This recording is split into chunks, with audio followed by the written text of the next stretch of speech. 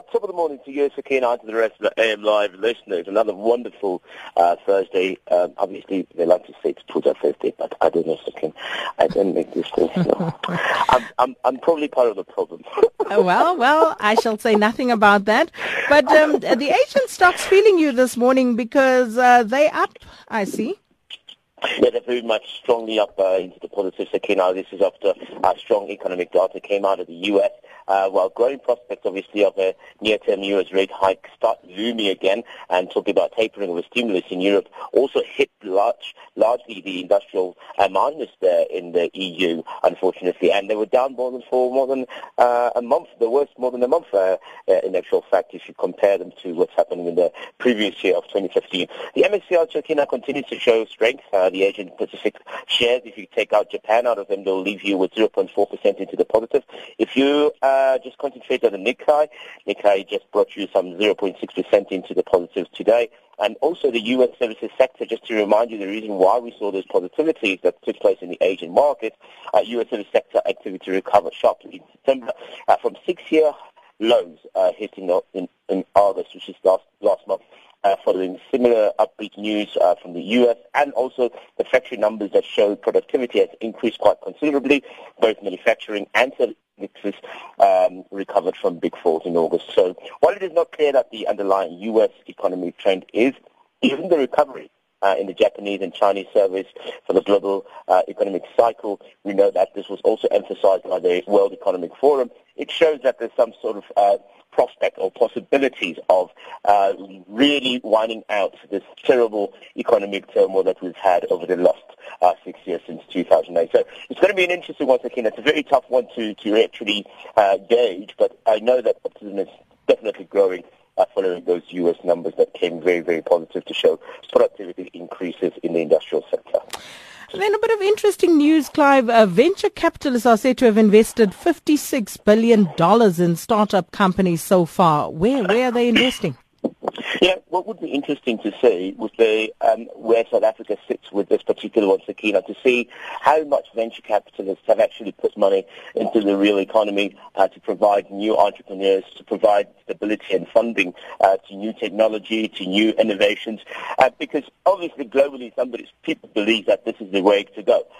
They've been able to raise $56 billion US dollars in just startups. And if you go to Silicon Valley, there's a whole host of venture capitalist individuals, companies who sit there and wait for these new innovations. That's where we gave birth to the likes of WhatsApp, the likes of Twitter, the likes of Facebook in there to some extent. So the question is, are we also doing the same here in South Africa? Or maybe it's not at a greater scale as it should be, because maybe we're not doing it well. I know there's a new show, I don't know, I'm sure you've seen it, called Shark Tank. I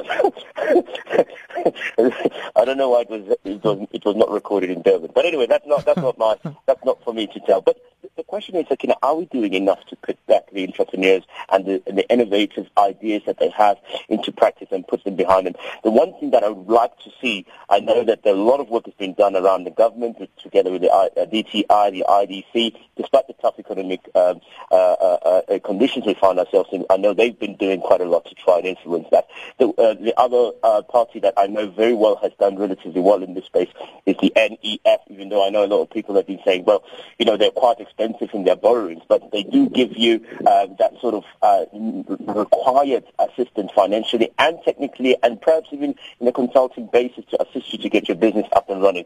So if people can spend $56 billion in startups in the UK, surely we can do a lot more here in South Africa to create a lot more opportunities and to curb the problem that we have so long, which is unemployment.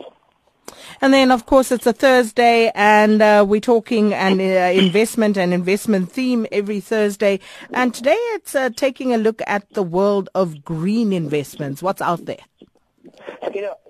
When I'm talking about green investments, I'm not necessarily talking about marijuana, eh? Clive.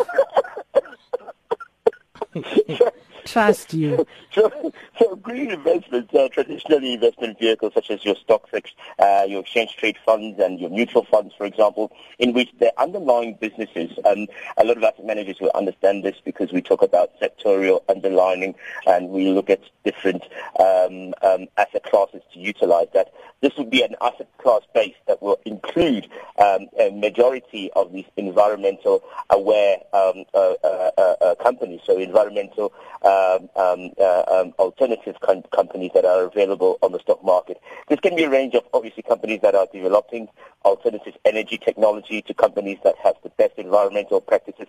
All in all, what it means is that you're trying to curb the issue of gas emissions, and the guys who are coming up with alternative ways apart from diesel to create electricity and coal to create electricity as well. So these guys are in the forefront of making sure that they want to see green. I can't mention some of their company names because they look really like they were created when they were in the green.